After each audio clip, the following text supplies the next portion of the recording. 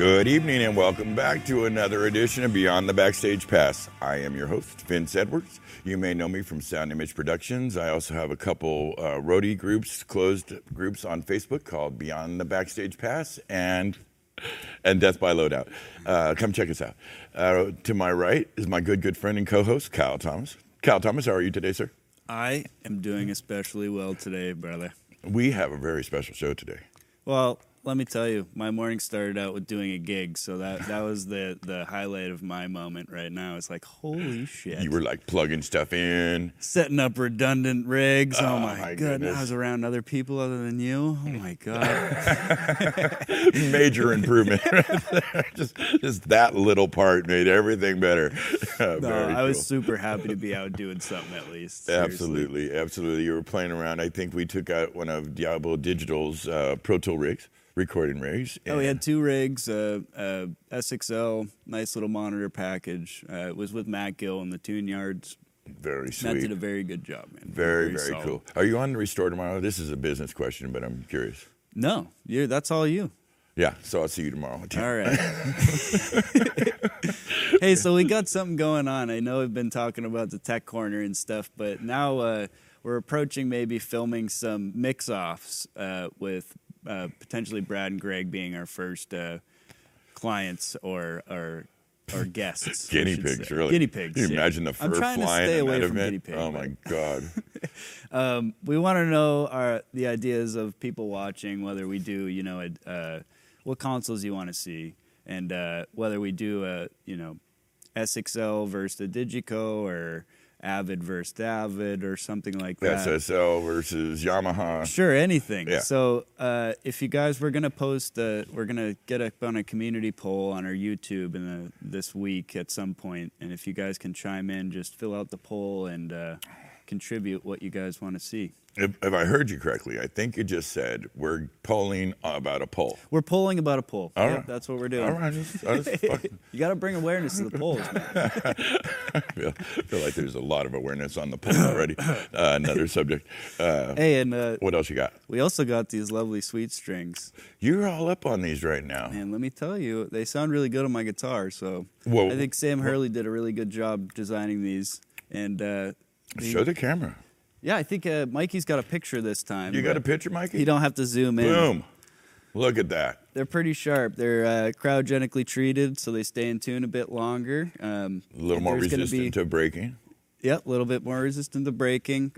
We also got a discount code, 10% off, posted up on our, I think it's posted directly on the YouTube chat, so feel free.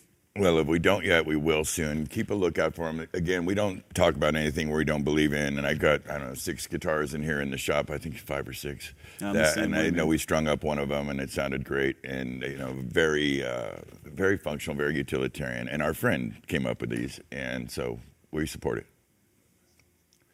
Yeah, there you go. The promo code's Backstage. So if you go to their site, just put in Backstage, bring you right to it, give you 10% off. Well, that seems eminently fair for a very quality piece of equipment. That's very nice. Definitely, brother. Yeah, baby. So me, you, tomorrow, rock and roll, Restore show. I guess I don't see any way out of it. Yeah. You better bring dog biscuits. I'm going to bring you a whole box this time. Not just this single Scooby snack here or there. I'm going to bring you a whole damn, all right, just a crate of dog biscuits. I'm leaving if I don't get it. I've said it before. You function best when you have been motivated by food. This is true. Yes. I'm a skinny dude. You have to feed my tapeworm for me to be happy. Well, you remember we got the locker units over here. Yeah. And a couple years back, we would have some of the younger guys that would start fading out around 2 o'clock, and it was low blood sugar. So I just started packing them full of candy. And so they would eat this crap all day and be buzzing around like little bees. I highly suggest it to anybody who's running crews. You want to keep them up, keep them fed. There you go. Particularly of high sugar content garbage. And they have a wicked come down after work, but on work they're super efficient. It's a good trick. You want to work for Vinny, you're getting fed candy. That's candy and nachos. Yeah. I've had few complaints, I tell you. Right on, my brother. Thank you for all you did this week, and I'm stoked we got some work. That's a super good thing, but we have ourselves a very special guest. You want to get to it? I don't see any way out of it. Yeah, no, listen. Guys, thanks for tuning in this evening. We really appreciate it. We are lucky enough to have some good friends in the game. and not all of them are created equal. Tonight is a massive example of that. We have a gentleman who's an award-winning front of house engineer, from everybody from Warrant to Jay-Z to, I mean, the list is so long. What the hell's the gal's name? Amazing. Whitney Houston. Whitney Houston. Yeah, Whitney Houston. And of course, currently one of my favorite bands in the world. I'm so envious that you have this job. Is with the incredible Iron Maiden. It is it is also the co-host on the Wrong End of the Snake. Friggin' great podcast. Check that sucker out. And he does a thing with it's called Pooch and Rybold. Also incredibly good. You gotta check it out. It is our dear friend Ken Pooch Van Druten. How you doing, my brother? Hey, I'm doing great, man. Thanks for having me on. It is so good to see you. You look great, bright-eyed, bushy tail. Everything good in your life? It's a little bit past my bedtime here in Dallas. We're talking it's 9 o'clock. This should be when I should be going to bed. I'm old, you know. I will send you some coffee or something in the mail for staying up this late with us, my brother. We very much appreciate it. Seriously. No, of course. I'm so happy to be here. Thanks for having me. You bet, buddy. Let me ask you. So here in the show, we're a talk show kind of format, what we go for, and everybody's always, especially a person as accomplished as you are in the game, is they like the origin story. So tell us about how you got in the business. I mean, it goes all the way back until when I was 3 years old. I started playing classical piano. Literally, like, my mother was a classical pianist, and she would place me in, the bassinet underneath the piano when she practiced. So I heard piano from when I was born, onwards. And so I studied classical piano from when I was 3 until about 12, and picked up all kinds of other instruments along the way. I actually was a flute player for 4 or 5 years and studied with the first chair of the San Francisco Symphony Orchestra. Wow. So that was exciting as a 10-year-old, 11-year-old. Yeah. That's... But then as I got into adolescence, I realized that neither one of those instruments were going to get me the girls. Right? Yeah, that's correct. So I, switched to playing. I was that guy like at school where, the music teacher would be like, oh, we need a drummer. Ken, can you play drums? And I would play drums. And so I ended up playing all kinds of instruments and going through all that. And eventually, I grew up around where you guys are. I grew up in Lafayette in the East Bay. Right. But I ended up in high school due to a bunch of circumstances, mostly that I was just a shit teenager. But I ended up at a boarding school that was a performance arts boarding school. And I really just, loved it. It was like, do you remember that old TV show Fame? Oh, absolutely. New York. Yeah, it was like that. Yeah. It was like there was, actors and singers and musicians and, and so it was just, something really amazing. And I thrived in it when I was in high school. And graduated from there and got a scholarship to Berklee College of Music. And went to Berklee for 4.5 years and got my degree there in music production and engineering. And I just fell in love with the whole studio thing. I had no intention of being a live sound guy. I started working in Boston at a studio there. I worked my way up from being a runner to their head engineer by the time I left. And made the big move to Los Angeles after college, and started working in studios in Los Angeles as a producer and recording engineer, and had a pretty successful go at it for about 3 or 4 years. And then, as you mentioned before, Warrant came to the studio, and I was actually doing demos for one of their records, and Janie Lane, the lead singer, said, "Hey, man, we fired our front of house guy. You want to come mix front of house?" And I said, "Well, I've never done that before." And literally, I had never mixed front of house at all. I didn't know anything about it. And I went, "Okay, cool." And the next night, I found myself mixing Warrant at the LA Forum opening for Rat. So you didn't jump in small. No. You went to the LA Forum. I know the audience doesn't know. This is a classic venue. This is a must stop. This is like Red Rocks, but in LA. Not for the style, but for energy. You know, that place's history is ridiculous. Great place to start, my brother. It was exciting, and I caught the bug immediately, right? You know, I was thrown into a place with 12,000 people screaming for something that I was doing. Well, that's right. And the impact of that was hard on me. I was like, screw the studio, man. This is where it's at. You know? I completely understand. And kind of never looked back. Like the rest of my career was all mostly live stuff, although I do make some records here and there. Well, you know, that feeling is very addictive that you speak of, and I think it's the many of us that have stayed in for the long term, and that's a big, huge part of the reason. So, yeah, I can totally get it. Better than any drug. It really is. Still to this day, in my 50s, I get, the hairs on my arms stand up when it's an amazing moment and people are screaming for something that you're doing. Yeah, it's absolutely priceless. Yeah. And I bet you get a lot of screams, mister. Well, I do with Iron Maiden, man. They're an awesome band. Well, and I'm going to do this interview kind of non-linearly, just to kind of mix it up a little bit. Sure. And so that's where I was going first, was to talk about your most current thing that you've done, which was touring with Iron Maiden. I know that they present. First of all, one of my favorite bands of all time. It's just lifelong dream. I'm a complete fan. I grew up in my teenage years. I had Circus Magazine posters of Iron Maiden all over my walls. So yeah, it was Steve Harris for me. You know, it is monster on the bass. You know, and just me too. I'm a bass player too, and he's amazing. Yeah. Now I know from having a few friends that have done the job before you, complained, loved the work, loved the band, loved the guys. Eddie and the whole deal, but would complain a lot about Steve in particular because his style of play is, his finger and he's a lot of fret noise. How do you deal with that? Yeah, I mean, okay, so there's already 3 guitar players, and they all play Strats, and they all play through Marshalls. That frequency range, although they're playing different parts, it's the same frequency range, right? So finding placement for those 3 guitars is hard enough. And then the bass guitar is basically a 4th guitar. Yeah. It doesn't really make a whole lot of low end. Certainly no sub information, like a traditional R&B bass guitar that has 60 hertz in it and below. Right. There's none of that in his stuff. No. So I treat it like,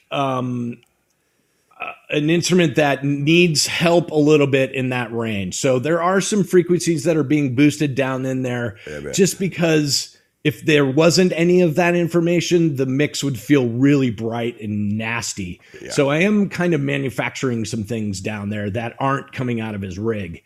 But they're just subtle. It's subtleness felt stuff. But honestly, his tone, I mean, you listen to Iron Maiden records and he's louder than the guitars in the records. And that's the way he should be. Absolutely. The bass is up front, Well, a lot of times he's also going lick for lick with them, like you said. So he does this kind of almost like a rhythm guitar parts, but when it's time to kind of wander off into the licks, he's usually right there with them. Yeah. Yeah. They're an interesting band. They're like no other band. You can't mix them like a rock band. Yeah. There's a couple things going on. Nico is like pretty much a jazz drummer. Yeah, that's correct. He's got, all these toms and his licks are really nuanced, it's almost jazz like. And then you've got, like I said, the 3 guitars that all are similar tones. And then you've got Steve, who's supposed to be out front. His tone is unusual. It's not like any other bass player. And then, you've got Bruce, the singer, who's just, that dude is beneath Whitney Houston. He is the best singer I've worked with. Well, it's funny. We were just talking about Bruce. I got Winston Dama in here, a heavily accomplished A1. He's playing around on the SXL, and we were talking about Bruce's accomplishments. And, I mean, everything from he's a champion fencer. He's an accredited 757 pilot. I mean, he's kind of an author, an incredible vocalist, incredible frontman. He really understands how to operate a crowd, how to lift them up, put them down, move them. Yeah, that, which is, an art in its own right. A very special cat. What's it like being on Ed Force One? For people who haven't been on Ed Force One and see how seriously Bruce Dickinson takes that job. Can you tell us about Ed Force One? I can't actually. I haven't been on it. What? Yeah. So the Souls tour, which was the tour before I started, was the last time that they had Ed Force One. So I joined them in 2017, I guess, for the Legacy of the Beast tour. Wow, heavy. And you got mad love for Iron Maiden, one of the best international touring bands. Yeah, and I just want to say one other thing about Bruce is like everyone feels like the dumb one in the room when he's in the room. You know what I mean? He's that guy that's super smart and, loves talking about airplanes, but is a rock star. And like I said, his voice is unbelievable. Like what comes out of that dude's mouth is crazy. Yeah, he's definitely one of the most proficient, accomplished singers in the game. I know he takes it very seriously, voice coach the whole bit, and it shows. His concerts is one of the few guys that you can show to show who just keeps killing it every time. Always brings a big show. Man. And I know you're a big part of that, and the sounds that we all hear out in the audience. It's critical stuff. I mean, they give it to me. And I feel like. This band, I learned a long time ago that I can mix a band that I'm not a fan of and don't give a shit about. I can do that. I can mix that band. But when it's really great is when it's a band that you're a fan of and the nuances and you grew up listening to their music and that one little fill every dude in the room is going to be air drumming to, right. And it's got to be out front. Yeah. Those are the kind of things where it's like, man, this is a lot of fun. Sometimes I'm mixing and I feel it transports me right back to being 15 years old. Like I'm sitting there in a giant stadium with 80,000 people, but really I'm in my room when I was a teenager cranking Maiden on my record player. So it's amazing. I bet you find moments where you kind of pinch yourself and make sure this is all happening because real. In our business, and then a lot of the people in the audience will relate to this. We don't always get to work with the bands we love, and that's right. And so that you get to is a very a special thing. I'm super blessed, dude. I'm super blessed. Yeah. Very, very, very lucky. Well, you bring the talent, man, and so they're always looking for you. Talk to me about Kiss. I know you worked with Kiss and Doc McGee, and that I've done as well. And what was your experience with him? Did you enjoy that? So I did Kiss for the first farewell tour, which, by the way, was 20 years ago. That's great. That's a business. It's a bar in its own right. The farewell tour is a business model that is actually we read about it in our trade mags. So, but they keep doing it, which I think is hilarious. Like they keep saying it. But I did the original farewell tour that had the 4 original members, Ace, Paul, Gene, and Peter. And it was like 3 years of a tour. It was really long. It was all over the place. And I kind of, my end of Kiss was me mixing the Kiss live symphony orchestra in Melbourne, which was amazing. It was a 60-piece symphony orchestra along with Kiss. And there was all this, like boys choir for one section, and they played acoustic. And I mean, it was crazy. And you got to realize this is 20 years ago. So I was on 2 XL4s. And no digital console. So, it was 100 and some odd inputs. Damn. And there was a guy that was submixing the symphony, of course, and sending me stems of it. And it was crazy. And that was kind of one of the last shows that I did with them. Well, with Gene, he's not going to ever put down the credit card machine if there's a way to make money. It's just how the man rolls, and is very successful as a result. But yeah, they're a lot of fun. At the same time, Doc can be a little bit of a handful, but also legendary manager. I don't think you have much time dealing with Doc. Oh yeah, all the time. Yeah, I mean, basically, he. There were moments with that band where it wasn't about quality; it was about just how loud I could get it. Yeah. And at that point, we were using Shoko prison boxes and a shitload of them. And they were just on stun. I mean, that old Shoko drive was just squirting blood, the entire time. So there were moments where the finesse part of it was lost because Doc, about halfway through the show, his ears would close down a little bit, and then he'd get in my shit and go, turn it up, so sometimes we would go to places that were like, oh man, I didn't want to go there, but I was young in the game, and I was like, okay, we're going there. The manager says do it, and I do it. Yeah, and he doesn't fall for that, phantom button shit. He's too hip. Nope. Yeah, I know. If you've worked with Kiss, you've been poked in the back by Doc. That's as simple as that. That's it. That's just how. And he has always been good to me. He's a great, legendary manager. Everyone knows that. Absolutely, he's one of a kind and very, very good at what he does. And honestly, he took a chance on me. Toby Francis was actually the guy mixing, the reunion tour and then Psycho Circus.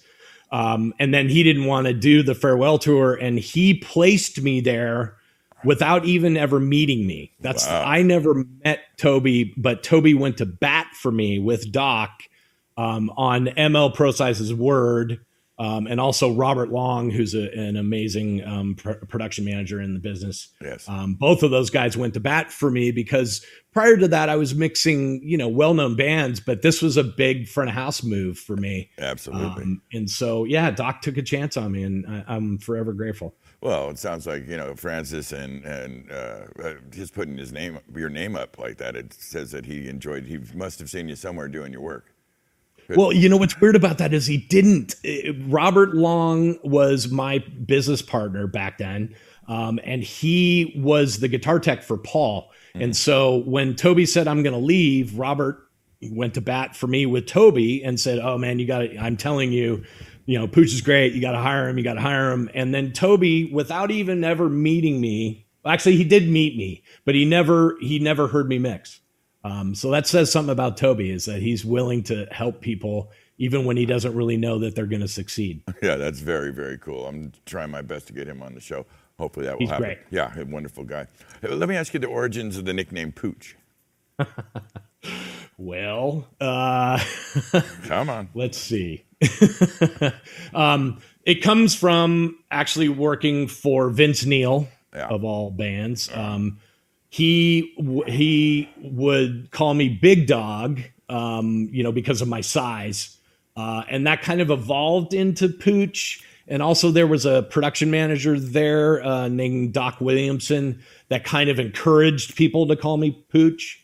And then right after that gig, I got Whitney Houston as her monitor engineer. And she just loved it. She loved the nickname Pooch. She would, Pooch, can you come over here and turn my monitors up? She loved that. And the name just stuck. And there was a minute there in the business where some people knew me as Ken and some people knew me as Pooch, and they couldn't put it together that it was the same person. So I just went, screw it, I'll go with Pooch. And it just has stuck ever since. I got a picture. The name is now it's kind of like, Chevrolet in our game, at least. It really is Pooch. I made a meme of you where it had, I put up the memes on the Facebook, yeah. But I got a picture of you in a class where you're kind of giving this example. You know the meme I'm talking about. I've seen it. It's great. and everybody loves that one. I won't sometimes allude to who is in the picture, and that's almost invariably people always have to show they know who that you are by saying, oh, it's Pooch. It's Pooch. Oh, yeah. So it's really so nice. It's very sweet. Yeah. No, it's nice that people like my work. That is, that there's nothing better than when people enjoy what we do, right? When someone comes up to me after a show at front of house and I'm packing up, rolling up cables, and they stand there at the barricade and just go, man, dude, it was awesome. That's why I do what I do. Yeah.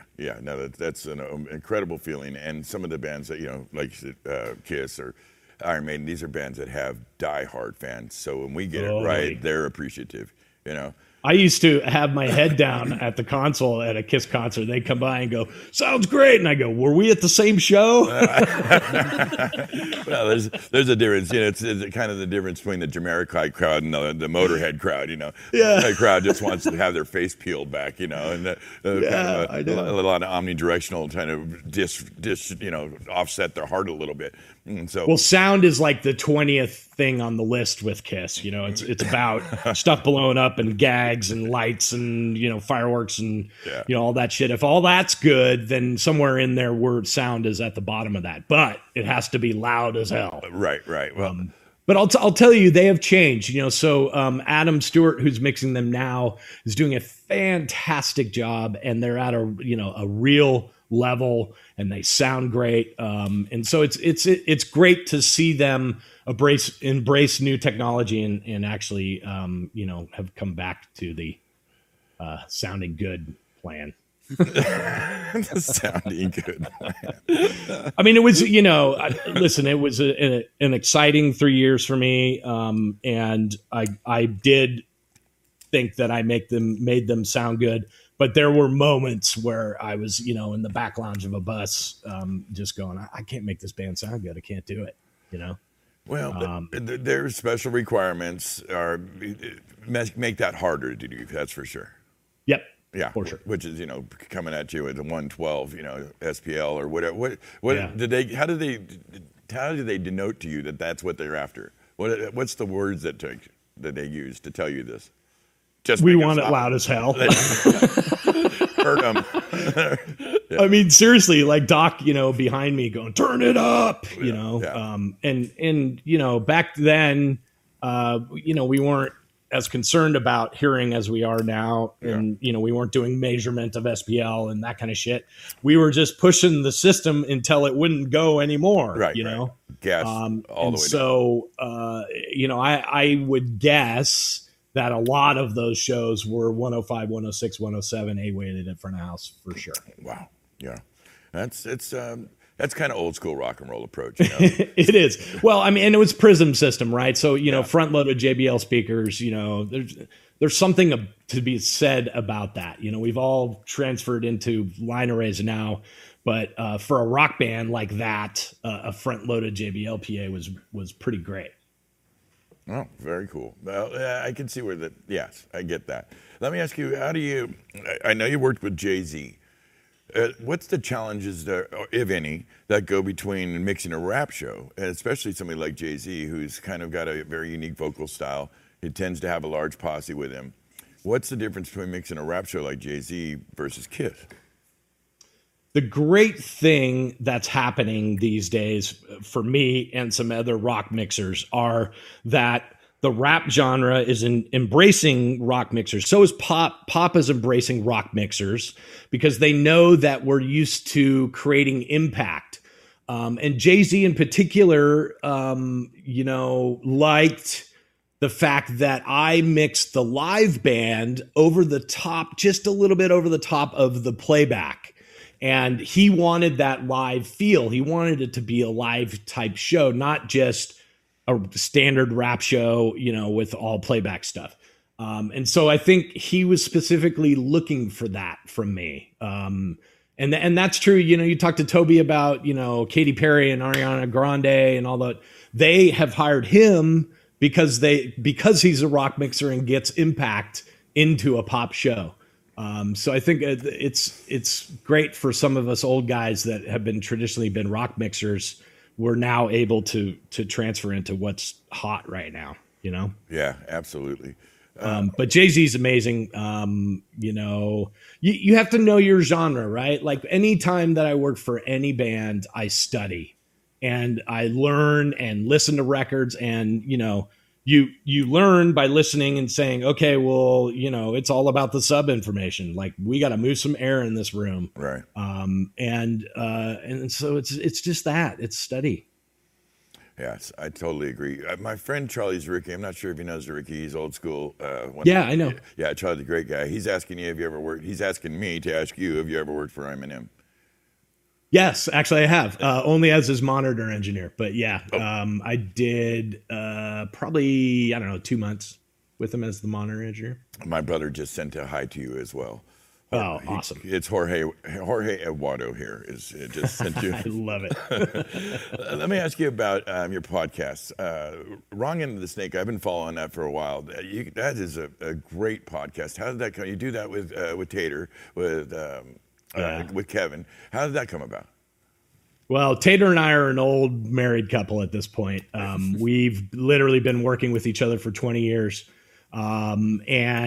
And doing, I think we've done, I actually haven't counted, but I think it's 10 to 12 really well-known huge bands we've done together. So we are at that point in our lives where we don't even really talk to each other on the gig. You know, we know exactly what the other guy is doing. Sure. And it's a really great symbiotic relationship. And so during this time, we wanted to, this COVID time, and we're stuck at home. I wanted to, you know, keep in touch with Tater. He's a great friend of mine. And so we came up with this idea of having some guests on, and the whole thing is talking about relationships. It's about how people come up in this industry and how you got to where you are, et cetera, et cetera. And so we've been lucky enough to have some amazing guests on. We had Mike Shinoda, Derek Sherinian, you know, we've had some really great guests. So we've been lucky. Oh, I couldn't recommend the show enough. It's entertaining, informative. You guys have great chemistry together. Yeah, everybody should check it out. Wrong End of the Snake, pretty much anywhere you can find podcasts. Super good stuff. And how is Mr. McCarty?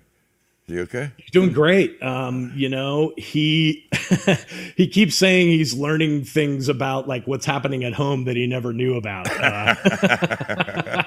You know, like he drove up to his house the other day and noticed that his house, he's in Detroit, noticed that his house didn't have any snow on the roof and that the house next door had about 6 inches of snow. And he's driving up and he goes, "That means my insulation sucks." Or he's Mama's keeping it super hot in the house. You know, exactly. So one way or another, he's losing money. Exactly. Yeah. So he's learning all kinds of things that he didn't know about have been happening at home for the last 30 years. That's absolutely hilarious. Me too. Me too. Right. Yeah, I'm surprised our women haven't kicked us out by now. They're still not used to having us around. It's oh my goodness. My wife and I had a serious had to redo our whole relationship because that's not how we've been. We've been together for 23 years and we always, I'd be gone for 10 months out of the year, and really only be home for about 2 months total. So this last year has been a lot of, working through a bunch of shit. Oh yeah, absolutely. Well, I mean, it's a strange time for us. We've been running and gunning for so long, and to be able to kind of slow down, it's messed with all these areas of my life that I'm trying to get used to it. And I feel like we're about to gear back up. But we got that plan with the. It's coming. Yeah. So we're gonna pull. I think starting next week, we're gonna light the shop back up and kind of run through its paces, get everything on board and online, and hopefully hit the ground running. Yeah. You mentioned Mike a minute ago from Linkin Park, and I know that was a band you spent some time with. We know of the relatively recent tragedy. Brad was out with them. Brad Maddox was out with them when one of our guys here, and that was rough. But what was your experience like with Linkin Park? Amazing. I worked for them for 13 years, and they're great to me. It was the perfect experience of acting as a front of house guy, but also as a producer of the live show. So I had lots of interaction between all the band members. In fact, before every show, I would go to the dressing room when we would have conversations about the show before, and say, "Oh, that one little section doesn't really work. We need to tweak that a little bit." And so it was a really great place to be creative, as well as be a sound guy. So all those guys that I worked with and stuck around there for 13 years, and they're all family. And, I ended up leaving like 6 months before Chester died, and Brad took over after me and did an excellent job. Yeah, I remember he walked in the shop that day. He, was supposed to go on to another show, and then, of course, Dexter passed. And he came in, and he kind of walked past my office, and I said, "Well, what the hell are you doing here?" And Brad Maddox, you know Brad, he's not a man that shows a lot of emotion, and he didn't that day, but he showed more than I'd ever seen out of him. And it was hard. That was a tough one. It was crushing, man. Chester was. Of all the band members, Mike Shinoda, I had a really good relationship too. But Chester and I shared all kinds of things. Both of us got sober a bunch of years ago, so we were, we had this kind of kinship of in sobriety, and so he was a great dude, and it was a terrible, terrible loss. Yeah, it was awful. Huge loss for the business, huge loss for his friends and family, and I think those rough moments. That's why we try to support some kind of ongoing stuff with Paige, my brother, has with Loving Hands for Stagehands. Yes, it's a real thing. Men get in my opinion, get a lot of their sense of purpose from what they do in life and the contributions they make. And sometimes you can get in a down spot and, to take in a permanent solution to a temporary problem. It's a real thing. So it is, man. And especially during these times, I've often thought about this, the financial insecurity is hard. Yeah. But the real deal for me is the not having an outlet for my creativity. Like that, my whole life is focused as being a sound guy for a band and being able to be creative and, like a painter, paint every day, Yeah. And so you take that away from me and you don't let me have it for a year. And that is, man, you can really go into some bad places, So this time, I urge anybody that's out there and having a rough time, man, permanent solutions are not the way. No, reach out to your friends. We're out here at any time, a phone call away. I like to think we're kind of a brother or sisterhood in what we do. Yes. I always see the rest of the world as kind of civilians to what we do, and we need to be there for each other. So we try our best with our little pages, and every so often, if you haven't talked to a friend in a while, you might want to reach out. These are critical things in this time. It's been that's what I'd say to people is just call people that might be struggling. Just give them a call and say hi. Yeah, it could be literally be enough to make a difference. That's right. And whatever it takes is critically important, because I think people get caught in these moments that their process isn't realizing shortly that will be over and you'll be on to the next thing, and you can get caught in a bad moment. And in our business, we've seen this way too many times, between Cornell and Stanley and all the different, Wheeling. It's really tragic and traumatic, when it's happening. God. So I had just worked for Cornell right before he killed himself, and then I worked for Linkin Park. So I've had my fair share of rock stars die on me. It's unfortunate. Yeah, it's super unfortunate. Let's talk about let's change lane. It's the same lane, but let's talk about a slightly different genre. You mixed Justin Bieber at his height. What was that like? Screaming Girls is like doing a Beatles concert in Jay Stadium, I imagine. Oh my God. Dude, the shit that comes out of a 15-year-old's mouth is unbelievable. And you put 80,000 of them together, and oh man. There would be times where literally I would mix, and in between songs I'd have to put my fingers in my ears and wait for them to come back down after the 112, Yeah. But yeah, no, crazy. It was interesting. It was the first time that I'd ever worked with a band or an artist where, as a front of house guy, I didn't have access to the star. Weird. So there was no communication between me and the star. So it was all of a sudden it was me trying to figure out who's got his ear and also who's important, right? Sure. And so then it's a mixture of like 6 people that I have to decide who are important and what I should be listening to in order to achieve the best result. So it was a really interesting political situation.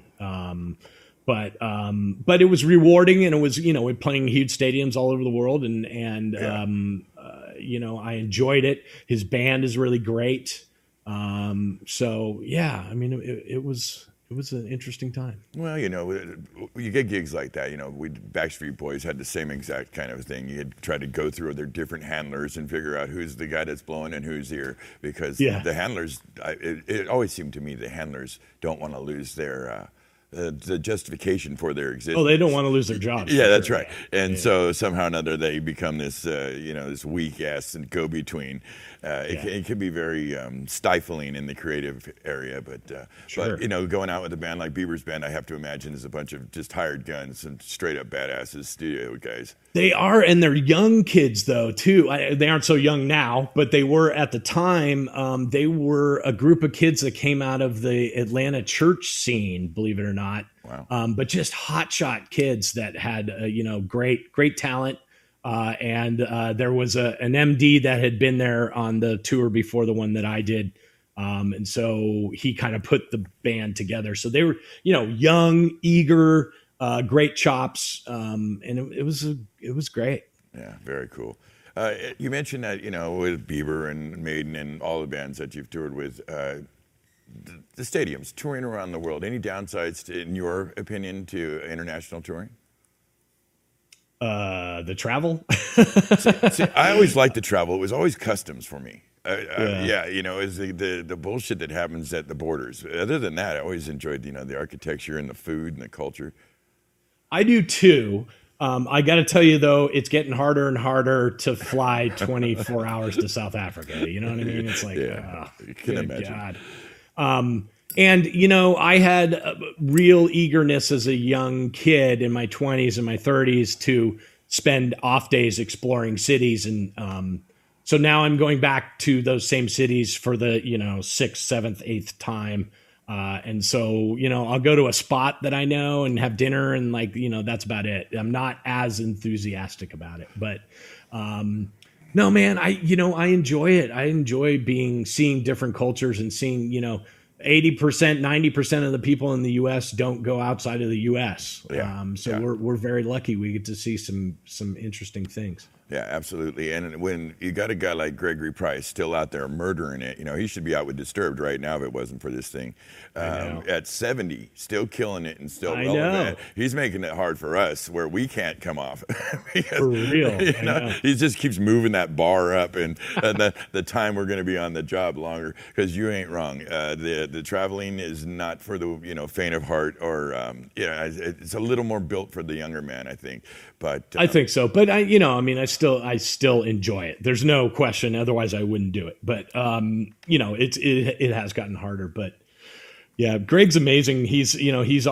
Greg Price has been a big mentor to me. I was always the kid that was mixing the band before Ozzy on Ozfest. I did I don't know how many, 4 or 5 of those things. And he was always like super helpful. There was even a year I was mixing System of a Down where Ozzy was playing in the parking lot. He was playing on a B stage in the afternoon, and System of a Down was closing Ozfest. That's nuts. Which was really weird. But Greg's, amazing and has always been really great to me. He is one of the few. Well, I find this is more and more is the old pros are a little more willing to share, their tips and tricks, because in the, the 80s and that was less of a thing. People were kind of, real precious about their special sauce. They were sure in the outboard gear, they'd set everything back to factory, before they'd walk away from it. And so when, and Greg and Brad to a certain extent, we go to them all the time when we need to get bailed out on something or, an insightful little tip. It's an incredible resource. What led to you starting up the Pooch Rabel broadcast? That extremely exciting. I watched the episode with you talking about the Earthworks mics that you guys had gotten. That was right. So great. The way you guys kind of dealt with the topic of being branded by an individual mic, which in your position is really hard to accept. You got your favorites that do specific things, and that's right. It doesn't always lend it to saying I'm the Earthworks engineer guy, all Earthworks. It doesn't really work. But how did you guys come together? So that kind of evolved from he and I just being friends. And, much like Brad and Greg, we don't have a business together, Raybold and I, but but we were those guys that were talking to each other on the regular, like 2 or 3 times a week, talking about gear and stuff and being like, hey, what are you using now? What have you heard? Whatever, kvetching about the jobs that we have. And I thought in the beginning of this COVID thing, we had one of those phone calls, and I said to Chris, I said, dude, wouldn't it be awesome if everyone could hear what we're talking about?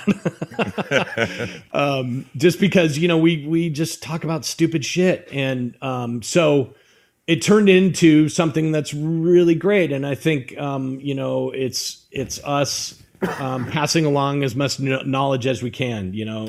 I believe that it is my place to pass on what I've learned. I'm not the smartest guy in the room. I learned everything that I do by watching somebody else. So now it's my turn to give back. Yeah, it's funny. Robert Wilcox, he's a Motley Crue's guy. Badass, true badass. He's great. Just reached out, and he said that. What can you help me with that, big boy?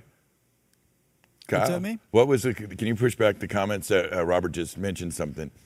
He said, Greg and Dave Morgan convinced me that I could go back out again. Yeah, we had David Morgan on the other day, and he's 71. And we were talking to him, and we're like, dude, are you ever going to stop? When are you going to retire? And he's like, I don't know. I'm going to keep going as long as I like doing it. So, he's not wrong. I don't know if you ever noticed the common denominator is when a man retires, that can start to be kind of the beginning of the end. Again, totally. We kind of derive a lot of our purpose and I think forward momentum from, our sense of satisfaction we acquire from the work we do. So, Robert, you stick to your guns, fella, and you've got a Motley Crue tour you owe us. So that's right. So you're not getting out of that, buddy. We want to see some Motley Crue and some Def Leppard out here as soon as that's feasible. For real. Right on. Mixing with her Kid Rock. I was talking to somebody about it, and they were telling me about going to a show where you were mixing for Kid Rock, and I think they, delicately put, said it was quite an experience. How was that for you? Quite an experience. I have no idea. That was before I got sober. The before and after photo on that, boy. I can imagine. My God, those were some blurring years. I went from like mixing monitors for Pantera to mixing Kid Rock, front of house for Kid Rock, and it was just out of hand. When the boss is doing all of it, then everybody else is too. So that's right. It was. There are definitely moments that I have 6 months of time I don't remember really. But it was an interesting experience. We called it the matinee show because he would do sound checks for sometimes up to 3 hours. So we would start sound checks at 2. Damn. Him work with the band on specific parts of songs for 3 hours. And then we'd get an hour off to go have dinner and then do a 2.5 hour show. So it was mixing a lot of music. It was 6 hours a day of loud. But it was good. I enjoyed it. Well, he has got a boundless amount of energy. Kid Rock can put he does. It's kind of nutty. You have to see it to understand it. It's to his credit, his work ethic is nutty. He's super talented. Yeah, that kid puts in. Calling Kid Rock kid is kind of hard for me to do. It's Bob Ritchie. Yeah, I know it. I know exactly who it is. But he puts on a hell of a show. Got to give it up to the kid. He brings it, and he likes to entertain, and he cares about the audience, and that's always what I'm looking for. Man, if you're a fan of Kid Rock, then you are going to get your money's worth when you go to a show. Yeah, he brings it. I give that to Bob. He definitely does it. Whitney Houston. Now talk about one of the all-time great belters. What a singer. What a talent. You got to mix Whitney Houston in her prime. How is that for you? Describe that type of feeling. I'm getting the goose flesh right now. I swear to God, Pooch, right now, just imagining that moment, when she's really on her game and she's in the pocket. You're doing what you do and the audience is just dying. What a special thing. It is exactly that. Yeah. It is when she was on, it was hairs on your arms, standing up for an hour and a half. the most. She is so much a better vocalist than anybody else that I've ever worked with. There's not even close. You know, I said Bruce was second, but his second is like way down here. Right, you know, right. She was super talented, and I kind of caught her on her downward spiral. And so we were canceling shows here and there, but the nights that she was really on was amazing. And I was mixing, there were, I can't remember, it was something like 8 or 9 guys in the band, and it was all loud wedges, like no ears, Right. loud wedges and side fills. And, it was exciting, and it was, hard. But it was so rewarding when she nailed it. Yeah, I can only imagine. She was a very special creature. Another one we lost too soon. And, we could go into it. That could be its own show, frankly. Oh, my goodness. Yeah, just the whole thing with how all that kind of went about over that few years during the kind of, and the show was on. And, it was rough. Are you still offering your master classes? Yeah, absolutely. You can go to kenpooch.com for the one that I've recorded. And it's 10 hours of information that basically a guy in Brazil hired me to come down to do a masterclass. I'd been doing master classes around the world. I did a couple in Taiwan, and then Brazil, and then one in Europe. And the guy in Brazil was like, "Hey, can we film it? And then that way I can kind of recoup my costs by selling it online." And it's kind of turned into a thing. It's like he's doing well with it. I think he's getting to the point where he's finally, he paid me for the master class, so I'm not getting anything for the online thing, but it's paying for him to maybe hire me to come back. So I appreciate all you guys out there that have purchased it for sure. Oh yeah, no, they're lucky to have the access to that type of knowledge, and it's an interesting setup that you got worked out with the guy in Brazil. I know Brad goes off to, like you mentioned, Tokyo and Brazil as well to do these classes, and I'm not sure of that how he handles the filming part, but it sounds like you're getting a lot of information out there, good information to people that need it. A question about pyro, how it affects your mix. I know you got a lot of pyro, super pyro heavy, and Maiden, of course. Kiss just, I think, set a world record in Dubai a minute ago. The Gene just, yeah. Did you see that New Year's show that they just did? It was like insane. It was World War II. Man. Yeah. That was what is happening? Yeah, that's see it from space shit right there. And I think the Guinness Book recorded that as the most pyro for any given show. What's your relationship with pyro? How do you feel about it? I know it can be intrusive when it comes to mixing. I hated it on Kiss. Mainly because of the, concussion tank. Yeah. Was a real pain in the ass, and they set that thing off a lot. And it would blow up equipment. If you weren't, there were a couple times where they would set it off in between like sections or whatever. Yeah. Excuse me. And, it was so loud that if all of the microphones on stage were open and the PA was on stun, it would blow up some speakers. So there were moments where I'd have to, mute whole groups, and I knew where the concussions were coming, so I'd mute, right. whatever, the vocal mics or whatever it was, to help getting blown up. But nowadays, pyro doesn't make as much of a mess, except for the fallout of it on gear after the show, like when they get done and all that smoke and all that crap falls down. Yeah. Man, it just chews through. Being a guy that owns his own gear, it chews through faders and all kinds of crap. It's horrible. Yeah, it can be pretty brutal. Yeah. Let me ask you, do you have, say some young buck was coming up to you and saying, Pooch, I love what you do. How do I get into it? What kind of advice would you offer him? Would you push him in this direction? Absolutely. If you have the passion for this, then absolutely. But the question is something that I don't have an answer to. I've thought about this a lot. Like the traditional path of working for a sound company, building cables, learning how stuff goes together, working at the shop for a year and a half, then getting a gig where maybe you're a monitor engineer or some things, whatever. That traditional path still exists, but kind of not, because there's a lot of young front of house guys that were like the guys that did the record, or I'm seeing a lot of front of house guys that were, with the band when they were driving around in a van, and they're still mixing them when they're huge. So I don't know what the path is anymore. I would say try to put yourself somewhere where you have the ability to watch other people that are good at what they do. So whatever that means, putting yourself working for Sound Image, for example, and watching all of these amazing people that work for Sound Image is a path. Working in a studio and being a fly on the wall and taking notes for the producer, that's a path as well.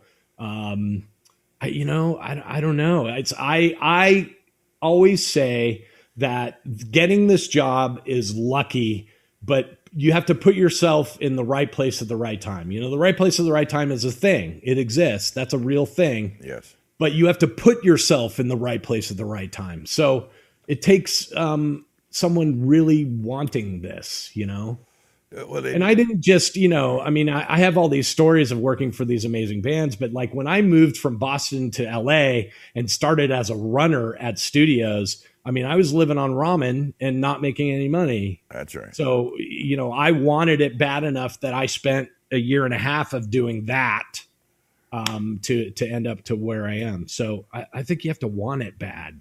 Bad backs and good stories. That's largely what we get in this game. But, it's definitely something that is, it's a passion. You have to be, you're going to be the first one in, last one out. It's so often we mention what we do to folks. And the most common refrain is, oh, my God, that's so wonderful. You're so lucky. I don't think they understand the dedication and the time, the hours that it takes to, They don't. Yeah. They don't understand the 16-hour, 18-hour days. No.